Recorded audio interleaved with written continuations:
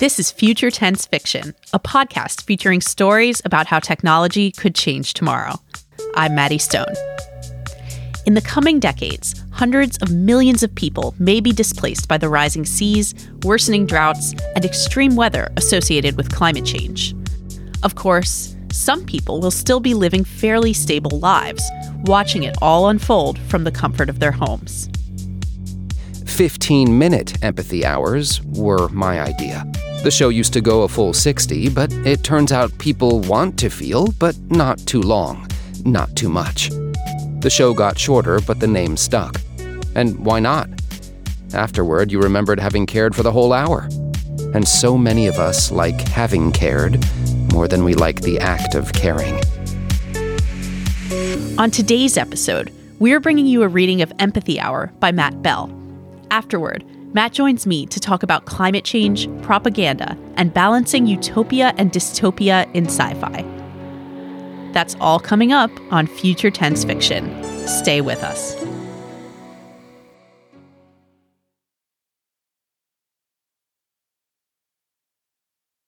When you need mealtime inspiration, it's worth shopping Kroger, where you'll find over 30,000 mouth-watering choices that excite your inner foodie. And no matter what tasty choice you make, you'll enjoy our everyday low prices, plus extra ways to save, like digital coupons worth over $600 each week. You can also save up to $1 off per gallon at the pump with fuel points. More savings and more inspiring flavors make shopping Kroger worth it every time. Kroger, fresh for everyone. Fuel restrictions apply.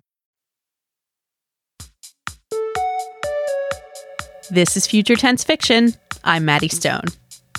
I'm a freelance journalist and the editor of The Science of Fiction, a newsletter about how science and pop culture intersect.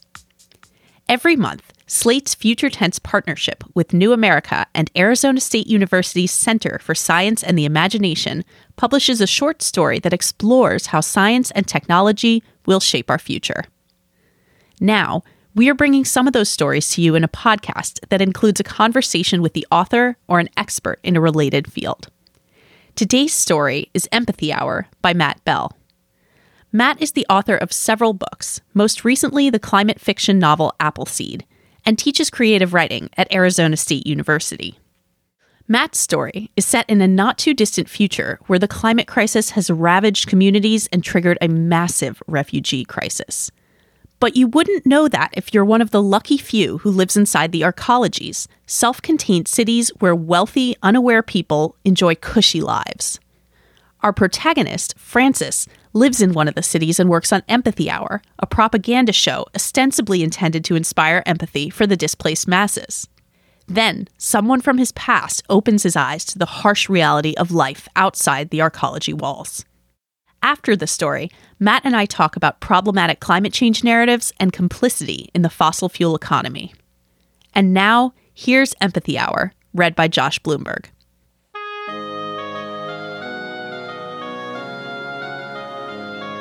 This week, like every week, it's the theme song that calls you to attention.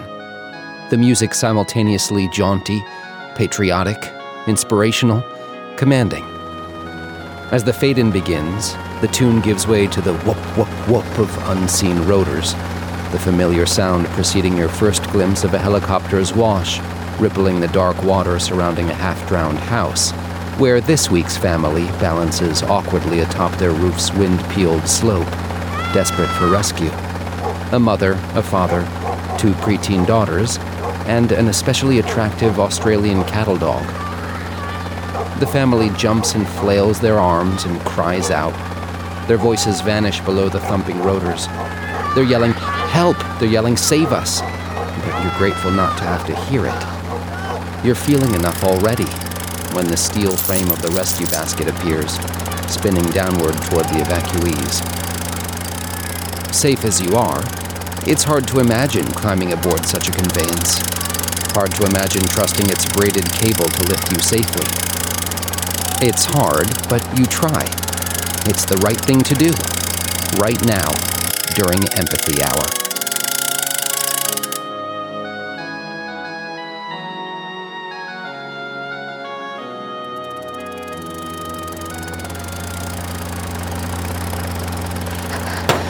The mother catches the basket and pins it against the roof's slope. The father helps the two daughters on board. Once the girls are settled, their father passes them their distractingly handsome dog, then steps in before assisting the mother. The helicopter's winch reverses direction. The basket ascends over whatever disaster this is, over wherever this is happening. Oh, look! The sisters are insisting the distractingly handsome dog enter the helicopter first. And wow, they really should, because it's a great-looking dog.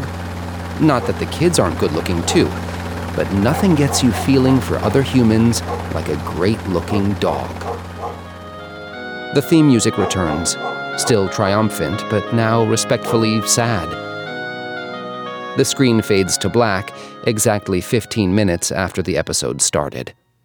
15-minute empathy hours were my idea. The show used to go a full 60, but it turns out people want to feel, but not too long, not too much. The show got shorter, but the name stuck. And why not? Afterward, you remembered having cared for the whole hour. And so many of us like having cared more than we like the act of caring. "We're close now, team," says Mank, pacing before the production room's wall of telescreens. "Just a few last tweaks to go." His features are smooth, placid, unworried beneath a perfect coif of brown hair. "For starters, Prim, can we make the location even less specific? You know the plan. Mix and match for effect. Never show any reasons whatsoever." This is another of Mank's most recent pet theories. Depict only effects, never causes. There's no empathy in logic, he claims, so we deepfake the after effects of hurricanes, but not hurricanes. The damage from forest fires, but never what sparked them. Mank and I have both worked here at Prop Arts for a long time now, but only he's still trying to innovate. I was 17 years old when the show first aired, the star of its first episode, back when Empathy Hour still used live footage. Now, 20 years later, I'm its longest tenured employee, and more than a little bored. I roll my eyes at Prim, who's sitting beside me dressed entirely in black and white, her monochrome suit projecting sheer competency, a contrast to my schlubby hoodie and jeans. When she's ready, she restarts the episode. I lean in to watch my people, Prim her landscapes and cityscapes, her water and wreckage.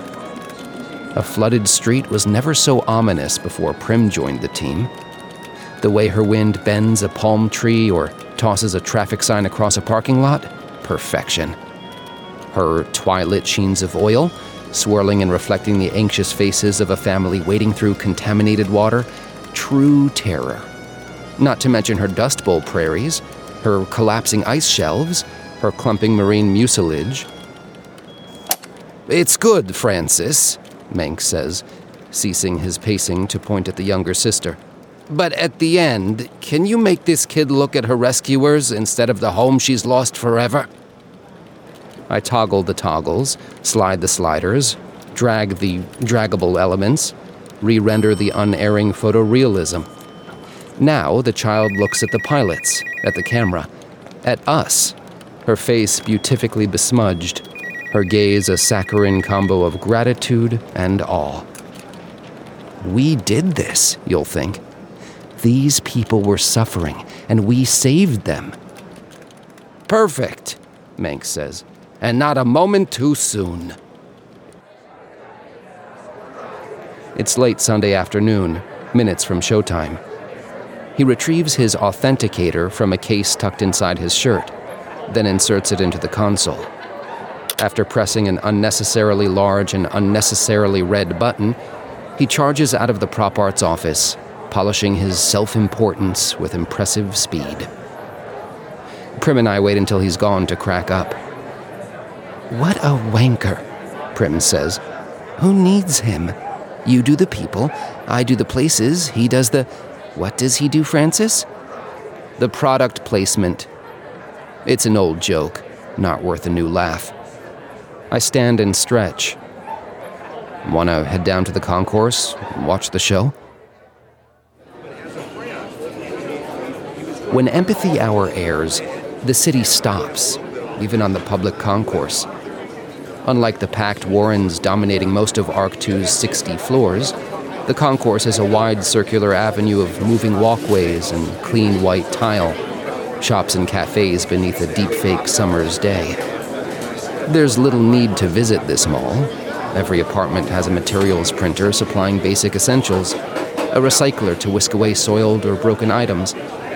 But the founders knew people needed something to strive for, which for most people meant something to buy, which they most often wanted to buy where someone else could see them. Tonight, Prim and I choose a sidewalk table outside a coffee shop, order 2 slices of chocolate cake made from equal parts mushrooms and synthetic sweeteners. Our food arrives just as the screens mounted throughout the concourse activate. Sitting beside me, Prim readies her tablet, loading a real-time graph of where every city eyeball pointed at a screen is looking. As I crane my neck to watch the shoppers and eaters, pausing their shopping and eating as the pre-episode ads run, Prim scoffs. I can tell you how much a person's skin temperature and pulse and focus changes as the episode plays. What do you think you're seeing that I'm not? I want to see their faces, Prim. I want to watch the story land. Our same old argument, cut off by the theme music blasting through the concourse. Even if we wanted to keep talking, we wouldn't be able to. Empathy Hour is that loud. The episode plays.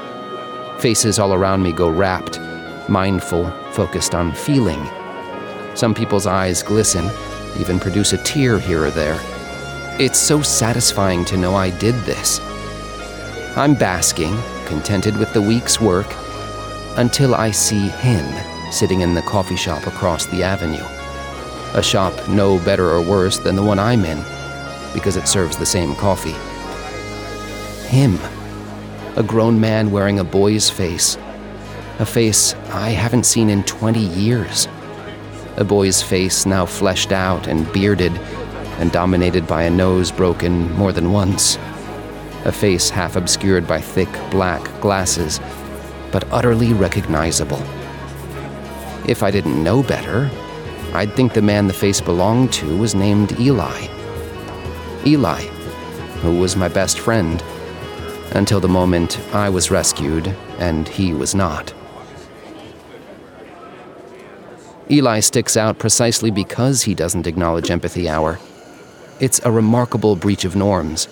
While everyone else watches the nearest screen, hands over hearts or across mouths, making soft performative sounds of distress and worry and finally relief, only Eli drinks his drink, grimacing, interested only in his own disgust. Before Empathy Hour's 15 minutes are up, he's out of his seat, unnecessarily leaping over the rail of a moving walkway, cutting a dramatic figure as he's whisked from view. "Did you see that?" I ask Prim, pointing where maybe Eli went. "Did you see that guy?" "See what guy?" Prim asks, without glancing up from her tablet, where even I can see our numbers have slipped. "Not our best episode. Francis, you used too good a dog again. Nobody watched the people." I bitterly eat my fungus cake.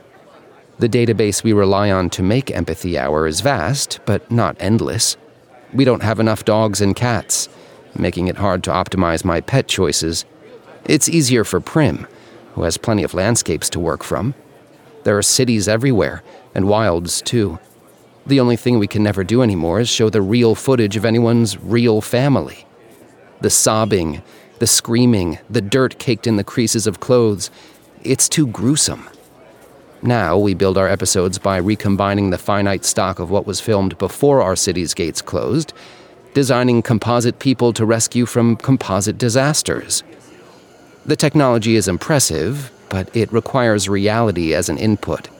With no new footage coming, we can't afford to delete anything, so the faces of my parents remain in the database. So does my face. So does our house, drowned long ago. So does my dog, who cost me so much. Still, all I have to do to avoid seeing us while I work is to never search our exact demographics. never combine certain ages, certain skin tones, certain biomes. Never choose a St. Bernard, which can weigh up to 180 pounds all by itself.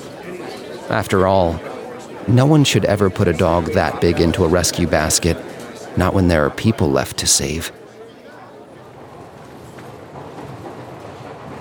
Our city is 16 interlinked arcologies, a self-contained, self-sufficient society of recycled water, recycled air, composted everything. All travel between arcs as by sleek underground trams, their window screens all displaying the same bucolic countryside, the same cow beside the same grain silo. Tonight, Prim and I share the ride home, her arc one stop before mine. Sitting beside me, she says, "Did you hear? Landscape wants to add in some autonomous farm drones to show people how the land is being made productive again." Wait, is the land being made productive again? Her look is withering. I'm an idiot she has to put up with, not a colleague she admires. Prim's ambitious and knows my long tenure is blocking her next promotion, but she exits the train with a friendly enough wave. The disdain she feels for me is strictly professional. People get on, people get off.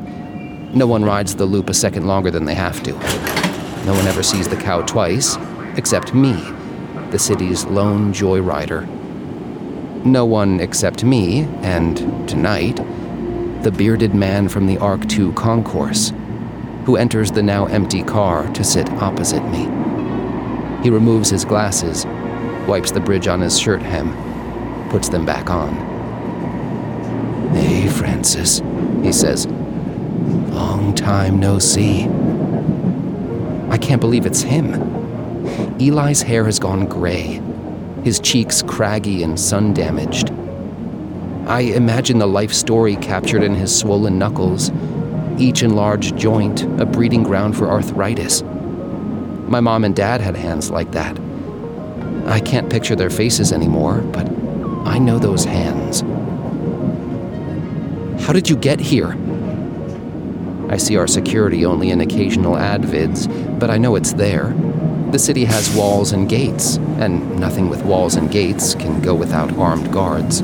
After all, the founders weren't pacifistic environmentalists inventing a post-scarcity society of egalitarianism and thrift, or if they once were, they soon discovered they hated how such a society made everyone equally rich. So they let in some rescues to be their tired, their poor, their grateful, huddled, wretched refuse. That was the first incarnation of Empathy Hour. Live videos of actual rescues of actual people who actually got to live in the city.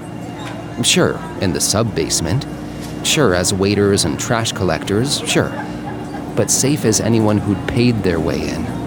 Safe from everyone but the people who rescued them. But Eli wasn't one of those rescues, like I was.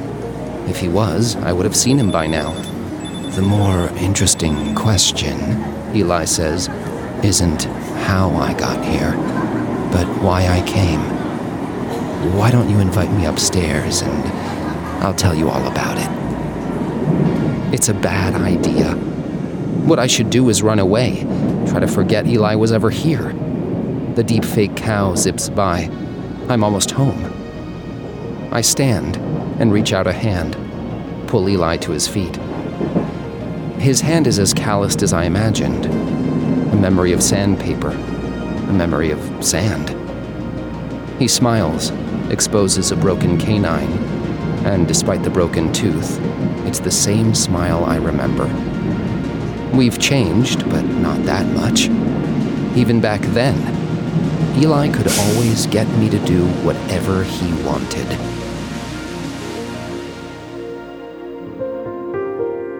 My apartment is located on the 14th floor of Arc 12.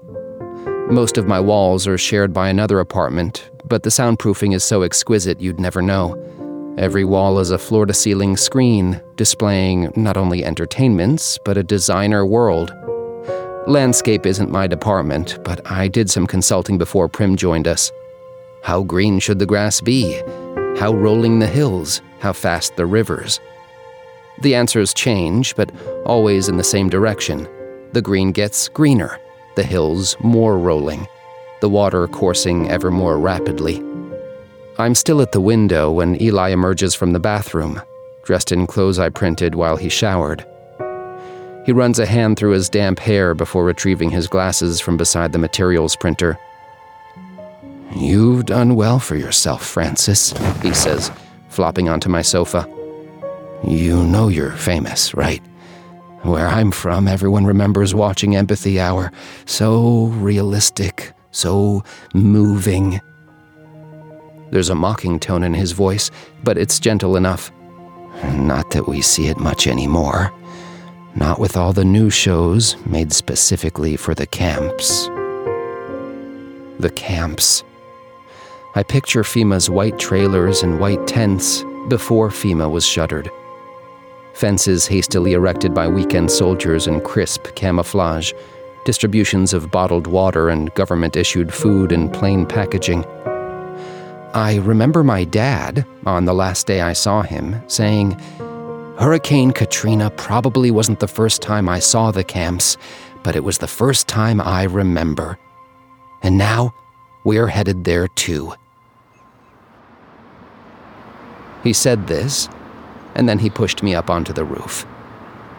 Me and Eli and my St. Bernard, all there together, standing beside my parents atop our drowning house. Eli, who was staying with us because his parents had gone missing a week earlier, last seen paddling away in a canoe to try to get us all help. Eli, orphaned by the world. Me, orphaned by my own choices. The two of us here, reunited at last.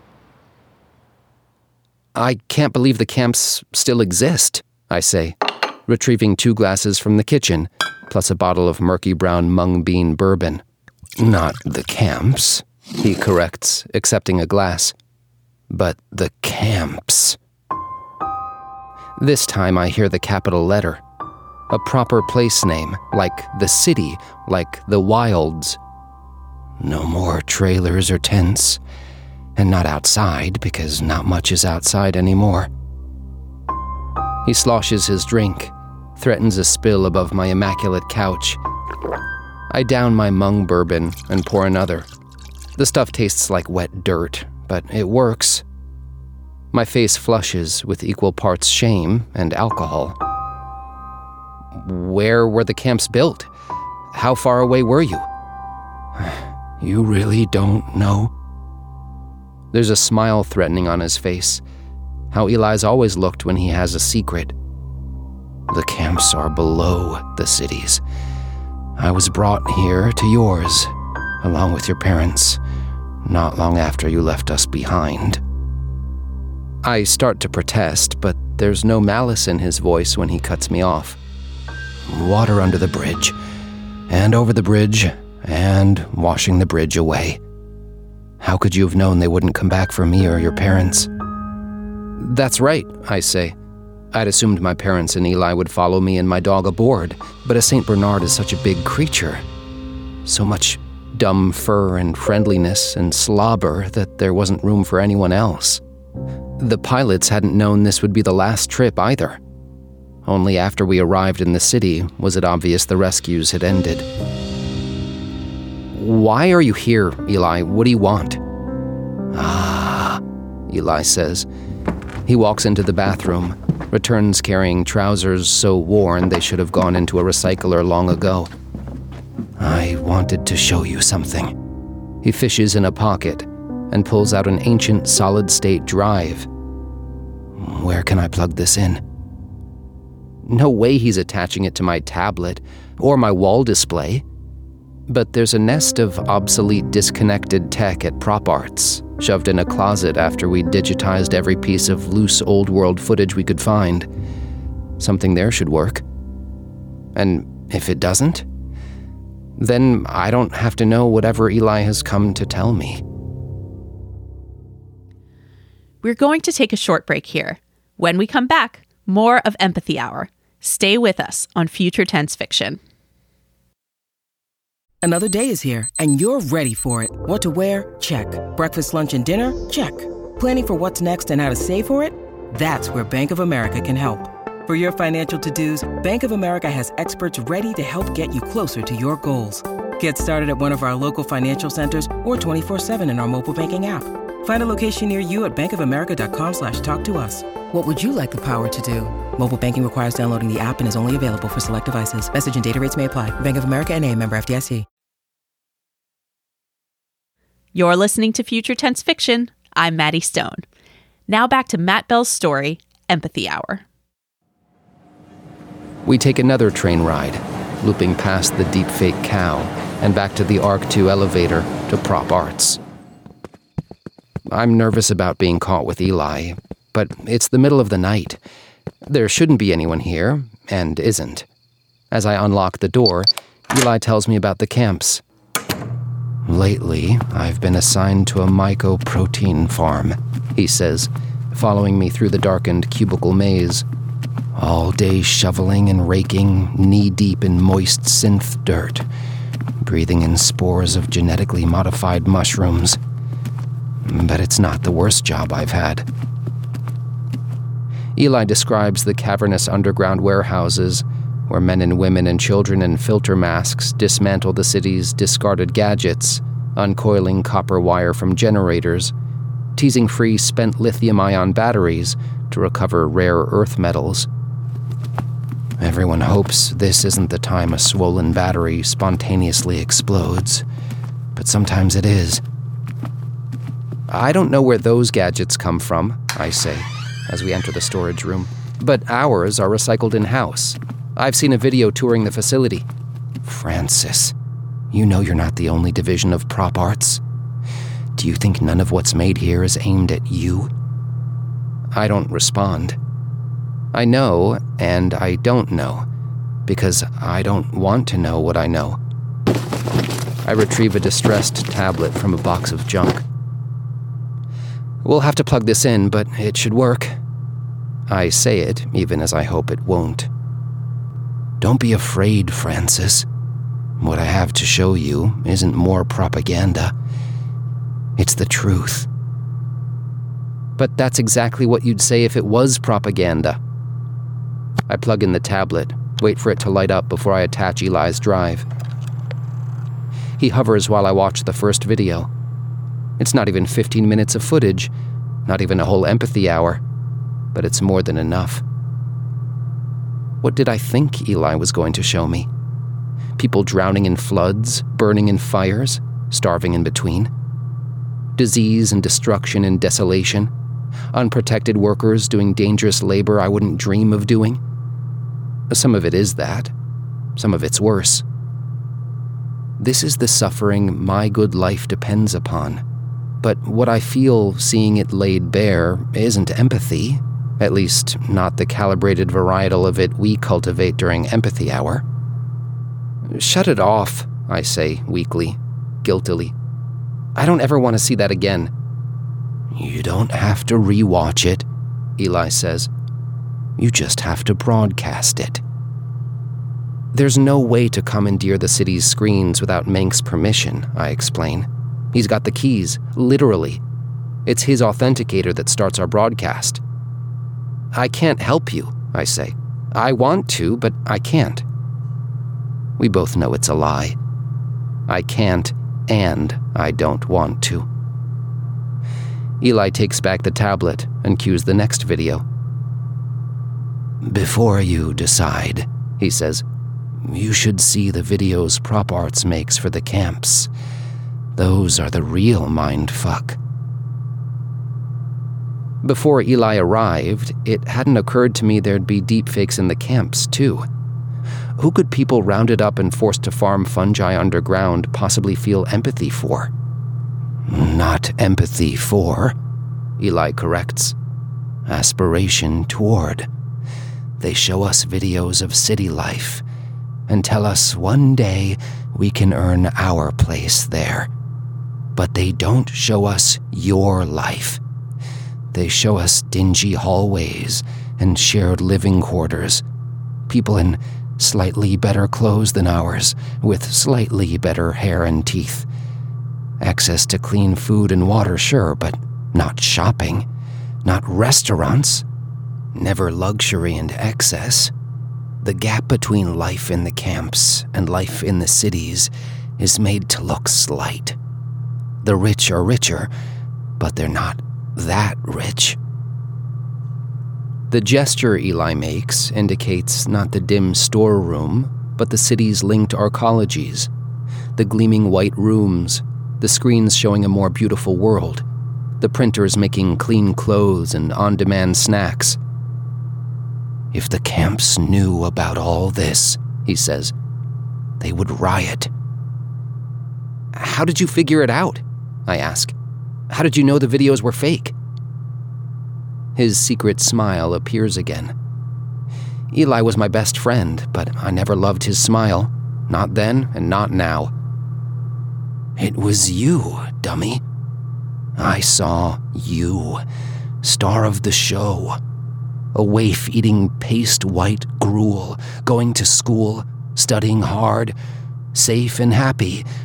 Not you now, but you as you were. No. It can't be. Prim wouldn't. But Mank would. That bastard. For the past 5 years, Eli continues, you've been the most popular celebrity in the camps.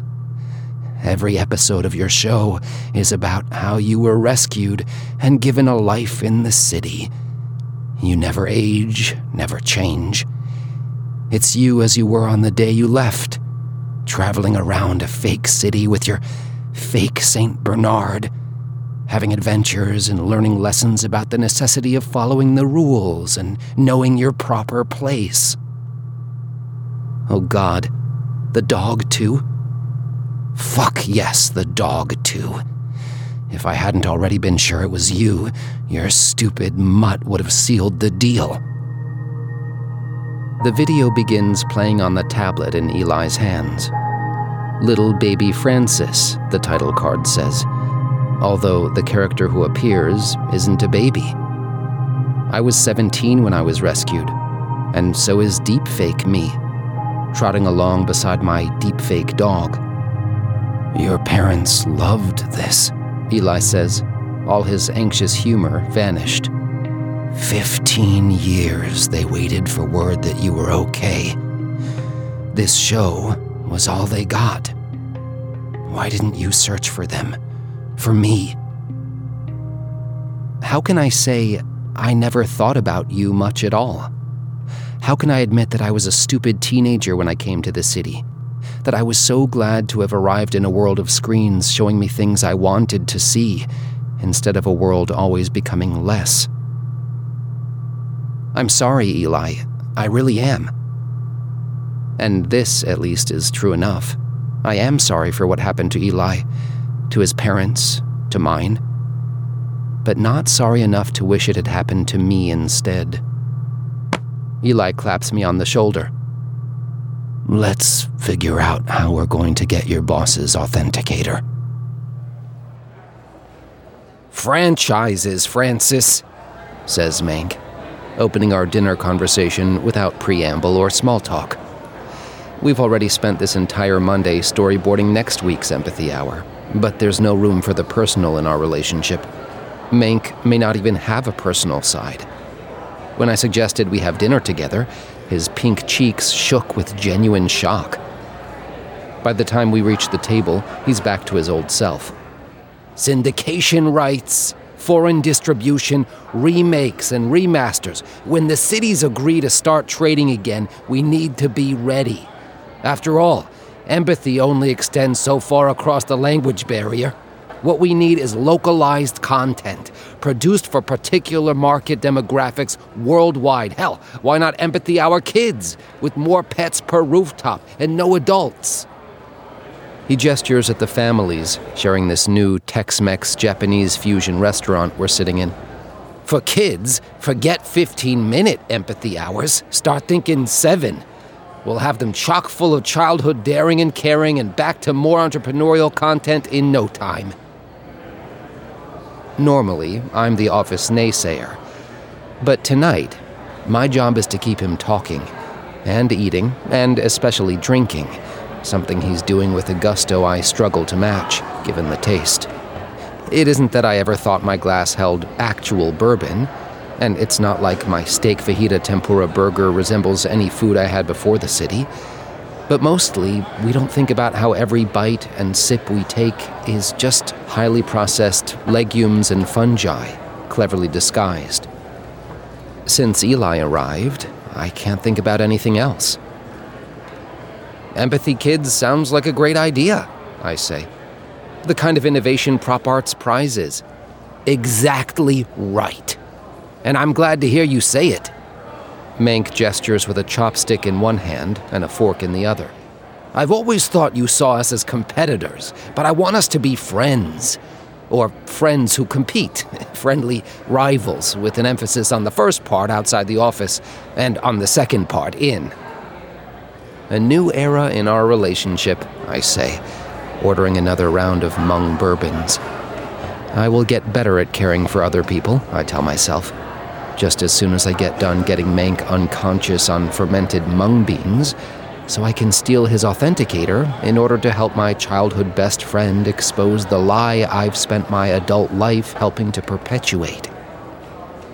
When his head finally hits the table, a dozen drinks and a dozen increasingly unhinged franchise ideas later, I lean in close, whisper into Mank's ear, "This is what you get for using me in your videos," I slur, checking the emptying restaurant, before reaching under the open collar of his shirt, fishing through the bramble of his chest hair for the authenticator. Only the staff are left, the other refugees chosen to be servants and cooks and toilet scrubbers instead of TV stars. No one here cares what Mank and I do, only that we do it and go. I make my escape without eye contact. If I hadn't had the good luck to be last, I almost say, I would have been one of you.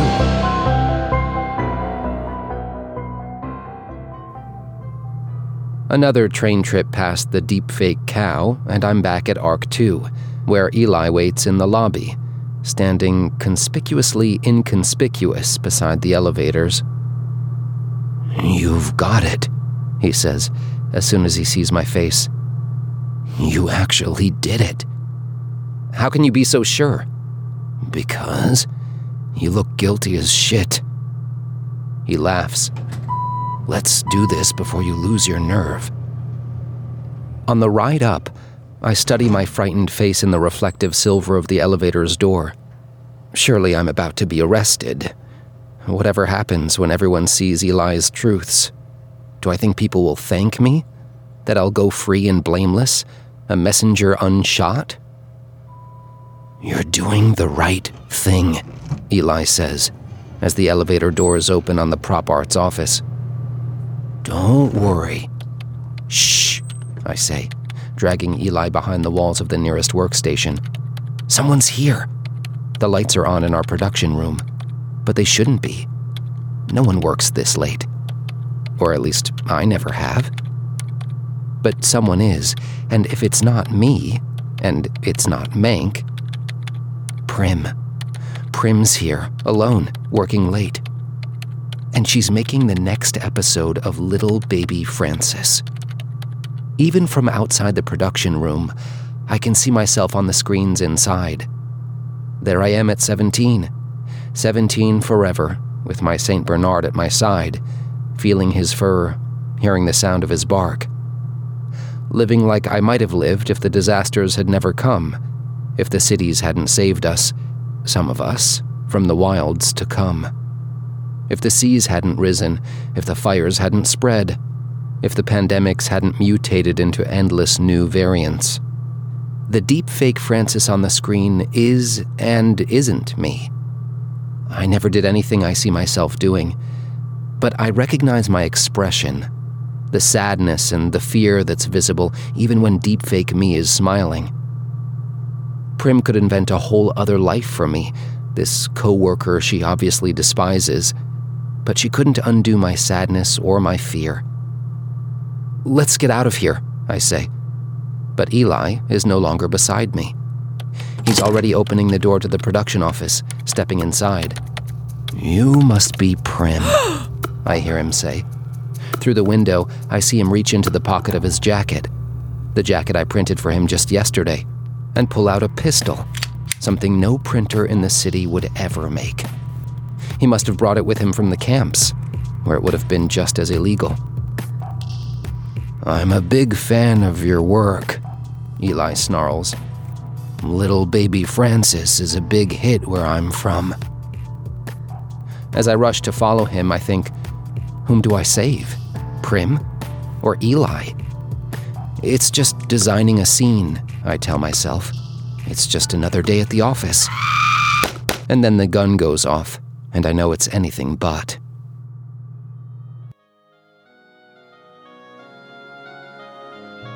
Prim lives, of course. So does Eli. Me too. The gunshot is only for dramatic effect. No one dies, no one gets hurt. Not yet.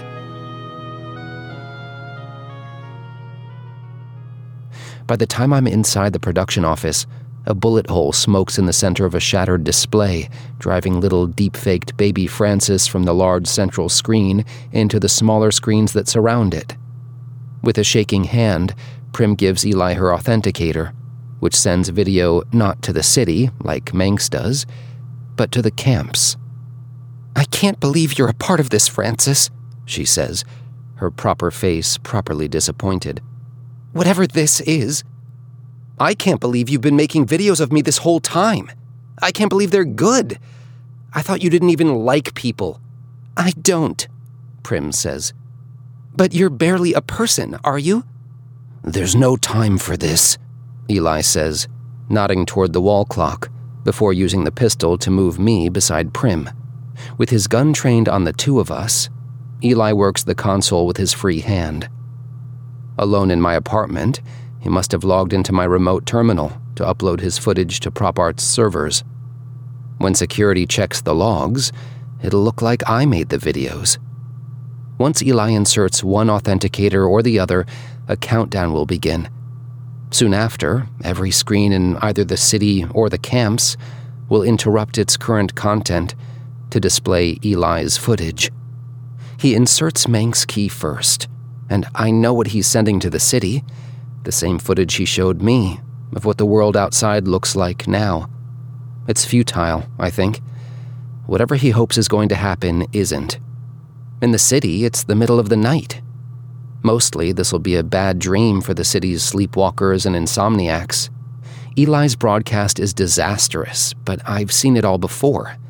I saw it in movies and video games when I was a kid. I watched it on the news as a teenager, and then it arrived at my door.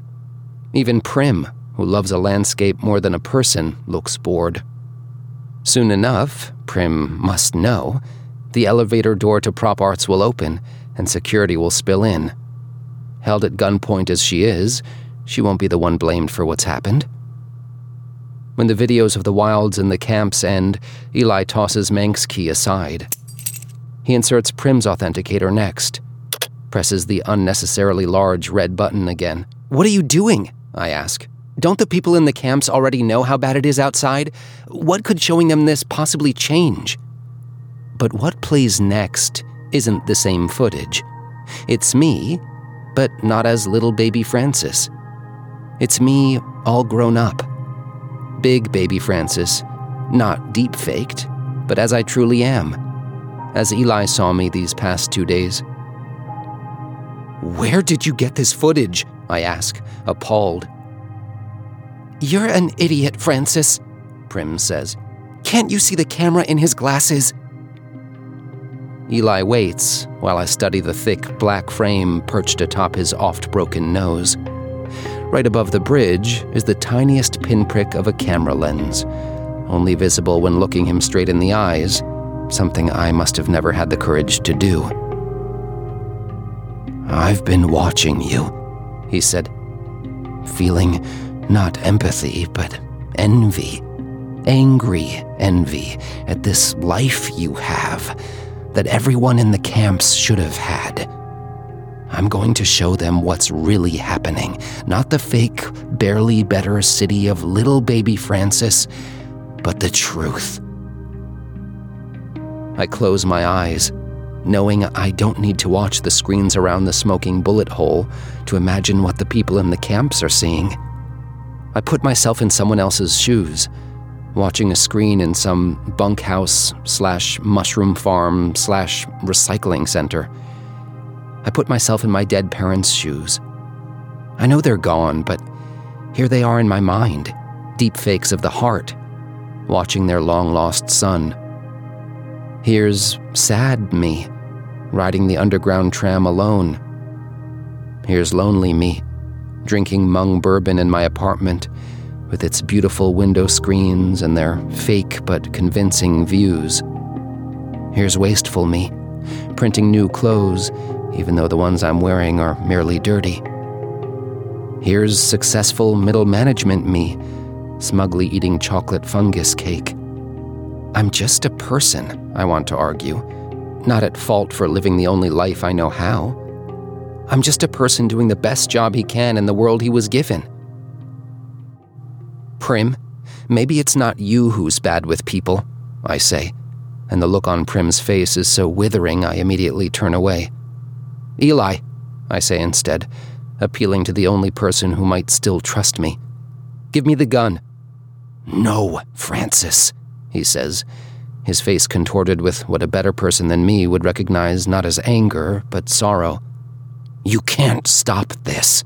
You can't save your precious city from the people in the camps. Not now. They'll strike. They'll riot. I know they will. I know too, I say. Maybe they will, maybe they won't. It doesn't matter. I can't save the city, and I can't help the camps.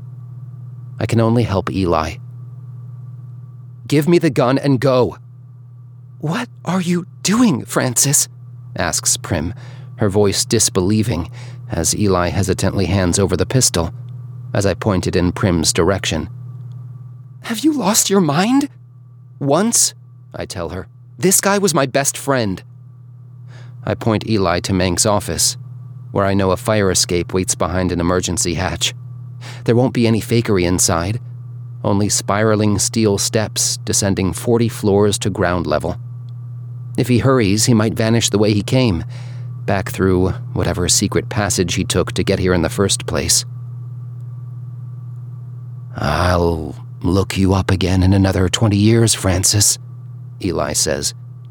Maybe I'll find you somewhere a little more real, maybe even somewhere better, but for all of us this time.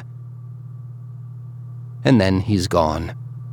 Not rescued, but set free. Any moment now, the elevator will open to let in a security squad dressed in riot armor and armed with supposedly non-lethal weaponry. I'll hold on to the gun until they arrive, do my best to make the scene convincing. Probably it won't fool them for long. Just enough to save Eli. The only person in the world I know exactly how to help.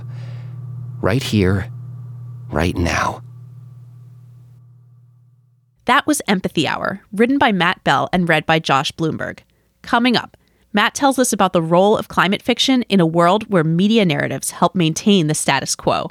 That's just ahead on Future Tense Fiction. Stay with us.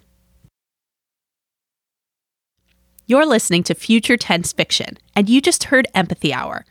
It's not the first piece of climate fiction Matt Bell has written. His 2021 novel Appleseed shows the ravages of climate change both in the near and distant future. I asked him what first opened his eyes to the climate crisis and how it will impact humanity's future.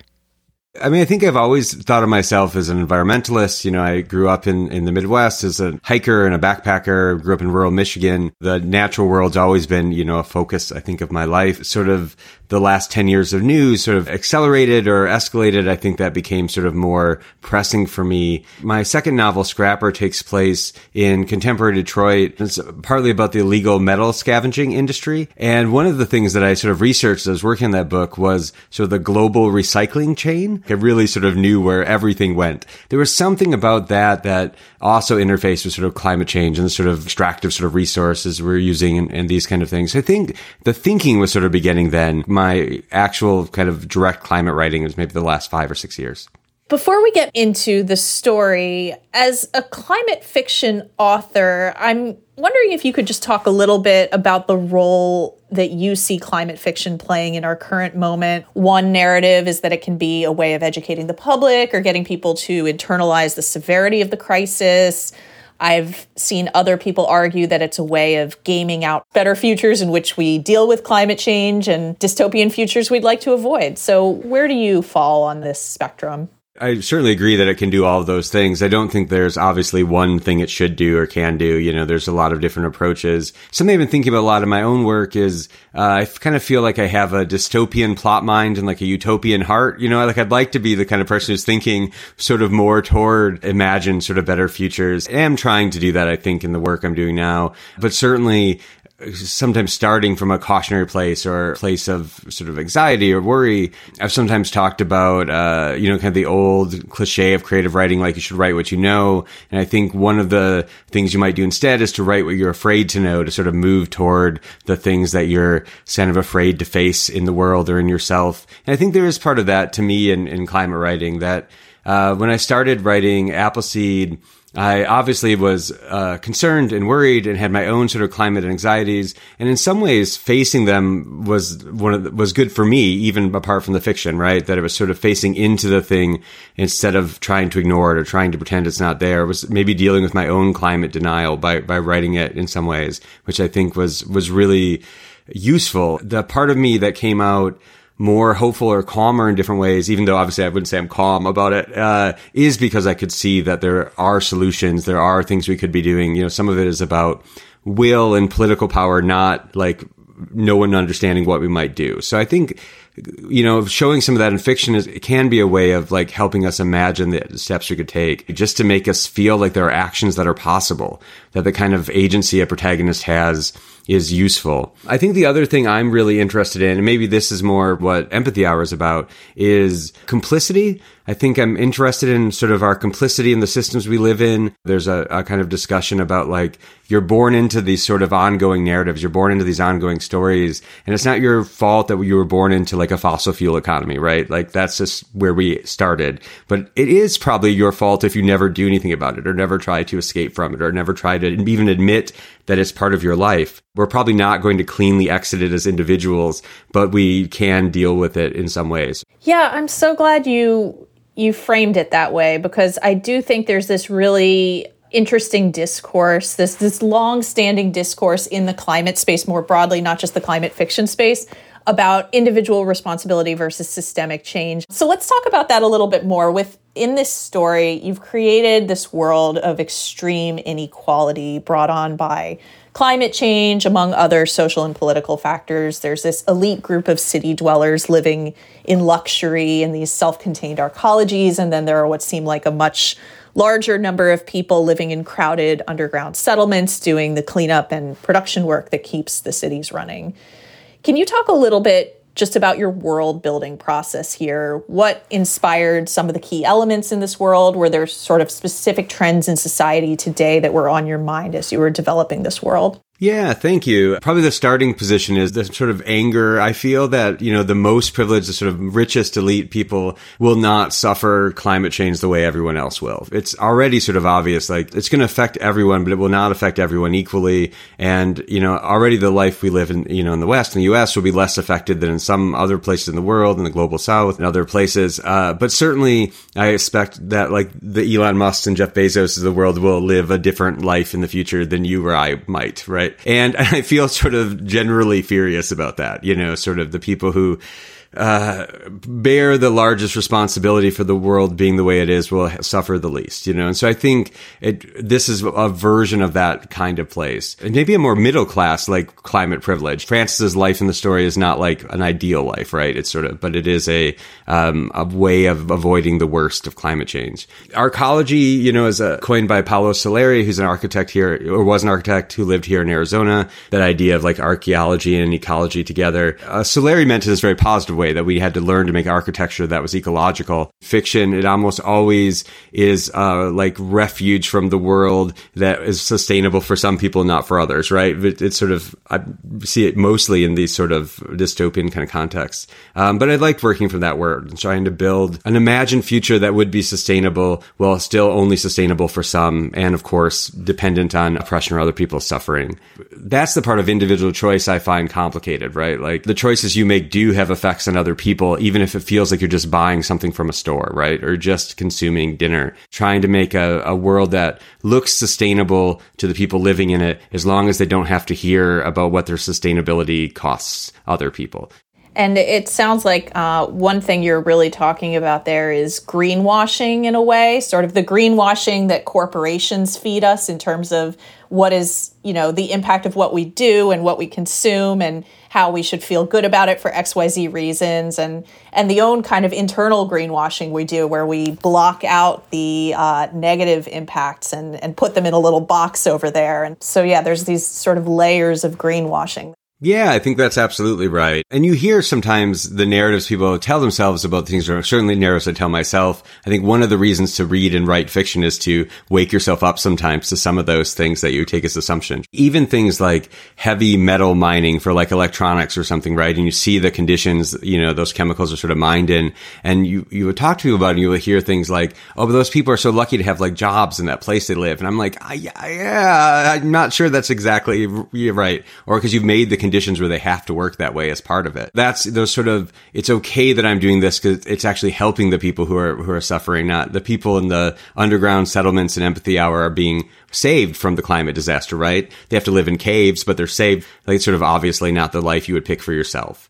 Yeah, so let's just talk a little bit more about the functions of these narratives that we tell ourselves in the context of this world. So central to the way that these cities function and that the status quo maintained is through this propaganda show. I don't think there's any other way to put it, Empathy Hour. And so these episodes where these ostensible victims of climate disasters are rescued from some horrors in the wild by benevolent city dispatched rescue teams. And it's a program that is clearly designed to make city dwellers feel like heroes and saviors rather than elites who benefit from the collective suffering of the masses. And can you just talk a little bit about how propaganda is used to maintain the status quo in Empathy Hour and the parallels you see between that and how media narratives help maintain the status quo in our world today?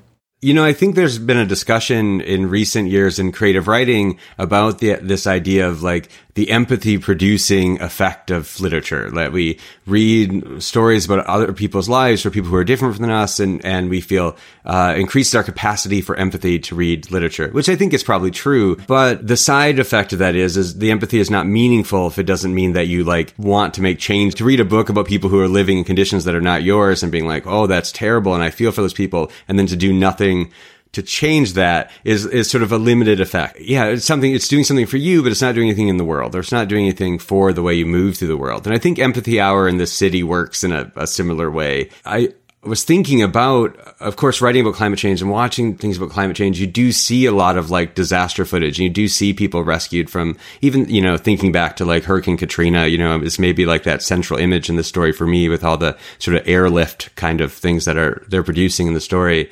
But you don't see like the next step. You don't see where those people go. You don't see how they get their lives back. You don't see, sort of the continued steps. And so your empathy when you're watching those kind of rescue footages does not extend to making sure those people are okay, to making sure those people have a way to come back to the kind of life that you have. It sort of ends when the video ends. I think a lot of things are designed to make us feel that way in that sort of broader question, to have an emotional response, but not to take action is maybe the purpose of the propaganda version of it. There's nothing for you to do. You just sort of, this is being taken care of by someone else. This is being handled. You don't have to worry about it. You can just keep living your life, and you don't have to call your senator or call your, city councilman or whatever and do something about it. In a local ways, like news stories about homelessness do not extend past like the localized event they're covering, right? It doesn't go into housing equity or something. Like it certainly doesn't go into the causes of the homelessness that you're shown. And I think that's sort of a place where my own complicity feels fairly obvious to me. And I can, think it's worth continuing to think about where our feeling stops and where our responsibility stops. Mm-hmm. Yeah, I like how you put it a moment ago. It's content that's doing something for us, not for them or not for the broader situation. And to me, Empathy Hour felt like an exaggerated version of one of those like inspiring tales of personal heroism we might see go viral on social media on like BuzzFeed or Now This News. You touch on that with the behind the scenes production of Empathy Hour as well. The producer has this rule that the show only shows effects of disasters and never the causes, right? Because if the causes were shown, it would complicate the narrative and the feeling that the content is meant to elicit. Yeah. My wife works in public health, and one of the things we talk about a lot is that you're often asked to treat the symptoms of something, but you can't treat the cause of it. 'Cause the public health department isn't invited to like city planning meetings for how like roads should be or how many roads you should have or whether you should have, so you're passing out inhalers to, I'm exaggerating again, but you're passing out like inhalers to school children, but you're not taking cars off the road, right? There's sort of like the smog in the city is the cause of people's respiratory problems, and we treat the symptom, not the cause. We can never even really talk about the cause. And there's so many things like that, right? Like we talk in Phoenix all the time about making like shade shelters for heat, which we do actually, of course, need. But the heat island effect is because we have a sprawling city made of single family homes surrounded by concrete, right? Like the reason we need to do some of this stuff is because we've made a urban situation that is worse. But you can't discourage the building of more suburban homes, but you can build shade shelters, right? Yeah, and I think on the most macro level, that is a huge problem with the framing of our climate discourse and how are we going to solve this big global issue. As you say, it's all treating the symptoms, not the root causes. And, and I get why that's both easier and also politically expedient, but it sounds easier, than changing our entire economy or something. But, and again, that's maybe some of the imagining we're getting to do here, or imagining if people have done that or what they could do. This maybe 20 years ago, I read a Toni Morrison quote that I'm now going to bobble, where she talked about like, how can I get you to pay attention without excess? Like you make the thing big in fiction so that it's visible. You make the thing louder or less subtle so that it's easier to sort of see. Something like Empathy Hour is a version of that. You make an extreme version of a thing that we experience daily. There's been all these news stories about like taking your kids to like the water park or doing all these things you can do to stay cool. And it's again that sort of here's how to survive a heat wave in a way that's fun instead of like dealing with the fact that you're having these heat waves because of climate change. You notice that that's the frame of the story once you're sort of, awake to it, right? And I feel like that's part of all of this sort of learning to read through the media you're being given. Like I don't think those news stories are meant as propaganda, right? In the same way, but they do have a function of keeping you from talking about the other thing. Yeah. So I want to ask you about the use of deep fakes here. Empathy Hour relies heavily on deep fakes. These are these digitally manipulated videos that are basically indistinguishable from real footage. And this, of course, is technology that exists in our world today and has been growing increasingly sophisticated in recent years, thanks to advances in machine learning that allow software to trawl through all of this digital data and simulate facial expressions and ways that people talk with striking realism. When did you first encounter deepfakes, and what was your initial reaction to them? It's an interesting technology, and it's alarming. Even watching in like the new like Star Wars movies, like dead actors play new parts, you're sort of like, wow, you will just like never be released from your work, like in this weird way, right? Sort of, maybe a computer program will be writing Matt Bell stories in the future, and they can talk about it on a podcast with you and we won't have to be there. It's a weird thing. It's hard to think about. It does obviously seem really ripe for sort of manipulation. Of course, there already are manipulated videos that, being distributed politically and different things on Facebook and such. I it's harder for me, honestly, to come up with like even like beneficial uses of the technology. You know, it seems like almost like only downside. I didn't understand maybe the technology as well when I was writing the story, but I've been playing recently with one of the like AI art bots and doing this kind of deep learning art thing. And it is uncanny how, you know, you can say like, make this picture in the style of this person, you come back with something that's like a reasonable facsimile of it. And yeah, I think that being able to distinguish sort of fact from fiction is going to be incredibly difficult in the future, as it's already incredibly difficult. Yeah, I think it's really telling within your story that Francis, who's this character who works on these deep fake videos, producing these Empathy Hour episodes, Francis himself is not necessarily aware that there are other videos out there from the same production studio that are also fake. Like, he gets into this whole conversation with his friend Eli about, we don't send our electronic waste to be recycled in some subterranean facility. I've seen the recycling facilities. And Eli's like, you really think that none of this content is meant for you? And it's like his first time thinking about, oh my gosh, am I a victim of the same visual propaganda I've been creating? I mean, I think you see that in our, let's say in like a right-wing news sort of media, you know, like from my perspective, I suppose, the politicians and people producing like, say, Fox News or something are also consumers of their own propaganda and end up with seemingly insane beliefs. You think you wouldn't be affected by telling lies about something, that you would still remember what the core reality is, but that does not seem to be the case. That there's like a tunneling down into the thing and you don't kind of see your way out of it really cleanly. And of course, being awake to one thing does not mean you are suddenly aware of everything, right? It always feels like a sort of coming out of like layers or seeing it in different contexts. Being able to understand the sort of story behind the story in one area of life does not necessarily make the other visible in any way. One other detail of Empathy Hour that really stuck out to me was the use of animals, specifically pets, to evoke emotion within the episodes. In the episode Francis is working on at the outset of the story, there's this quote-unquote distractingly handsome dog that gets rescued from a rooftop of a flooded house alongside its family. And after the episode airs, Francis actually gets reprimanded by his coworker for making the dog look too good because nobody watched the people. And I was curious whether there was a specific type of media or thing that you watched that sort of inspired you to write pets as an integral part of Empathy Hour, because I do feel like this is a very popular subgenre of disaster coverage today, right? Is the pet rescue story. And I also feel like it's kind of problematic and plays into this dehumanization of disasters. Yeah, I think that seems, both those things seem right.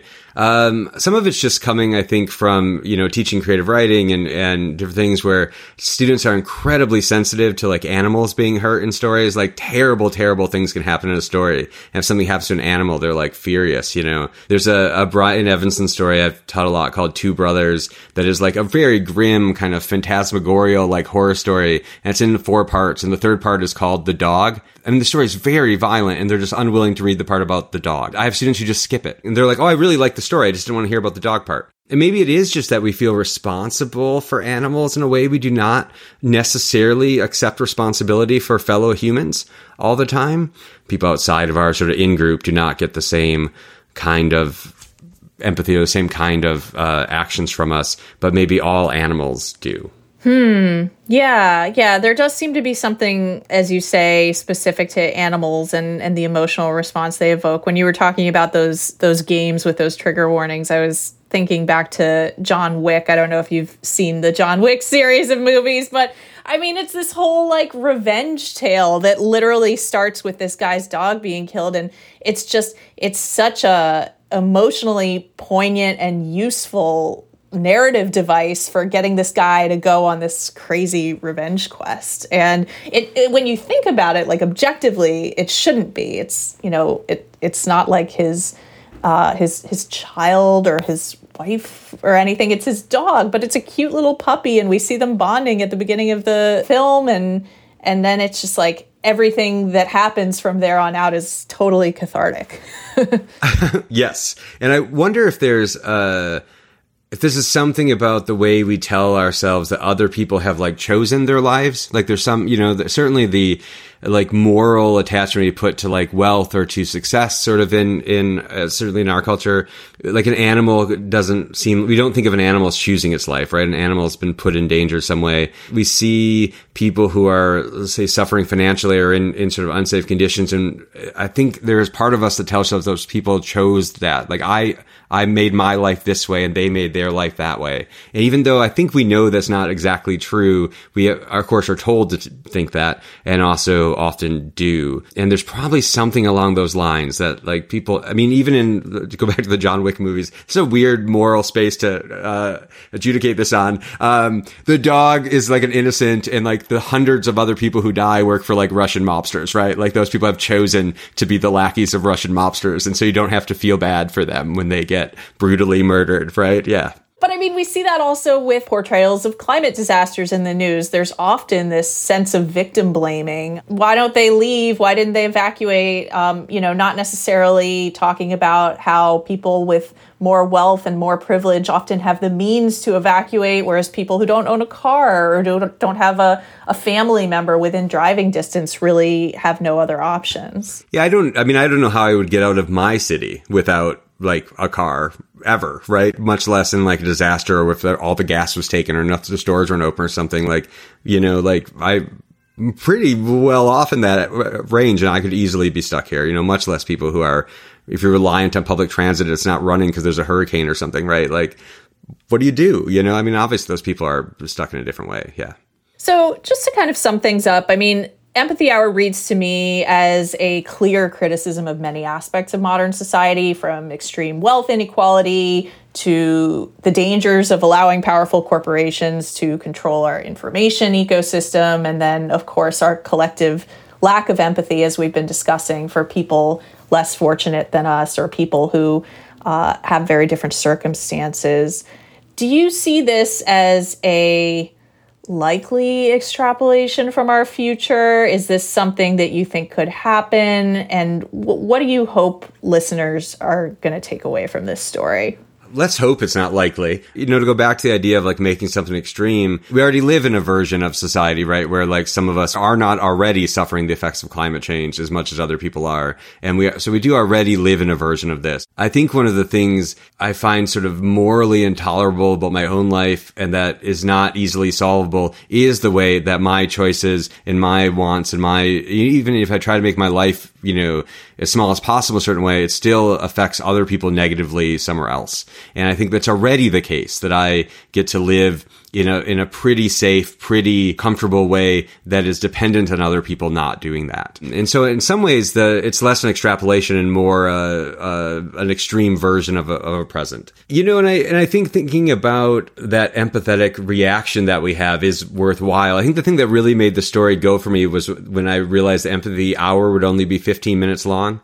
That there was like this, that was somehow like, that was the thing. It's like, oh, this story will work. That's the trick. And then maybe the propaganda in the other place as well. But thinking about when we want to feel empathy and who we want to feel empathy for and what we want that to do in our lives, and sort of understanding that, when my own does not extend into action or does not extend into sort of advocacy for other people, is something that I would like to be better at recognizing in myself. Matt Bell is the author of Empathy Hour. He's also an English professor at Arizona State University and the author of the New York Times notable book, Appleseed. That's all for this episode of Future Tense Fiction, a monthly podcast featuring short stories from Future Tense and Arizona State University's Center for Science and the Imagination about how technology and science will change our lives. Tiara Darnell is our lead producer, editor, and sound designer.